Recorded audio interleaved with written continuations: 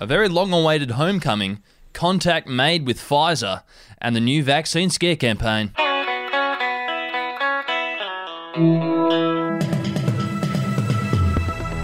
Hello, this is your Daily Batuta for Thursday, the 15th of July. Thank you for your company. My name's Wendell Hussey, and on the other end of the line in isolation is Errol Parker. How are you travelling? Not too bad, mate. Pretty quiet in here. Been watching a lot of sport on Stan, KO, and reading books. Doing some work, Not much else I can do in here, mate, is there? There isn't, Errol. Hang in there, mate. It's only a few more days. Anyway, we'll get into the news wrap with a big story, and it's coming home, shouts excited Victorians as Melbourne records 7 new community cases. Yep, if you thought the crowds in Lygon Street celebrating the Azuris' victory on Monday were raucous, then get ready for a real party.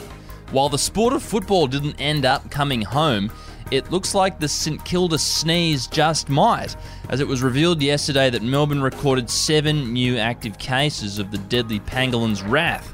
The news has triggered the Victorian government to hold urgent meetings to begin road mapping a strategy to cement themselves as the lockdown champions of Australia. No penalty shootout needed there.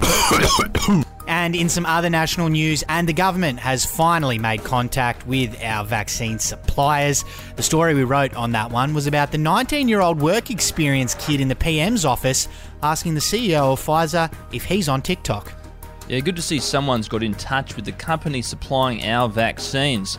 After another week of criticism for the lack of Pfizer doses on Australian shores, the Prime Minister has told his mate's son to get the boss of Pfizer on the phone and to sort something out pronto. Eventually, young Cade from Caringbah managed to do just that.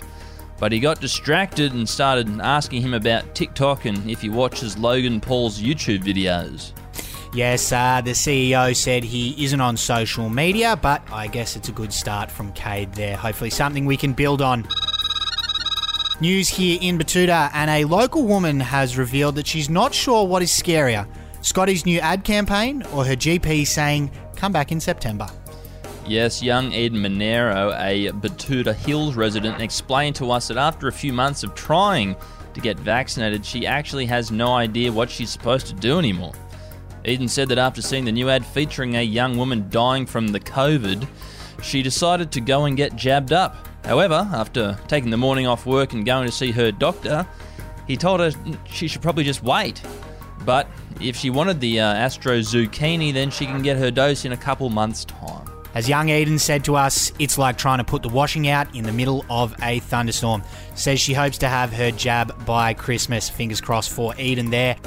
That does segue us into our quote of the day, and it comes from our Prime Minister, who was speaking on 2GB yesterday, and he said that the ATAGI, which is the Advisory Board on Immunisations, had been, and I'm quoting here, very cautious, and that had had a massive impact on the rollout of the vaccine program. It really did.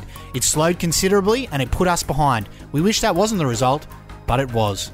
I'll tell you what, buddy, slowed it down was Scotty getting the fucking Pfizer, and he made that Greg Hunt get the fucking bargain basement Astro Zucchini, and fucking 2 weeks later Greg Hunt's in hospital. That's what fucked it. And only securing 2 contracts and not getting enough doses on shore might have also had something to do with the slow rollout there, the stroll out. Yeah, true, mate. And apparently we could have bought them all, to dose this country up 3 times over for $1 billion, and now I've spent Christ knows how many billion on this heavy sneeze going round. Coulda, woulda, shoulda, hey? Anyway, we'll leave you with that sour taste in your mouth. Have a great day, and we look forward to talking to you again tomorrow. Bye-bye. And do your own research, people.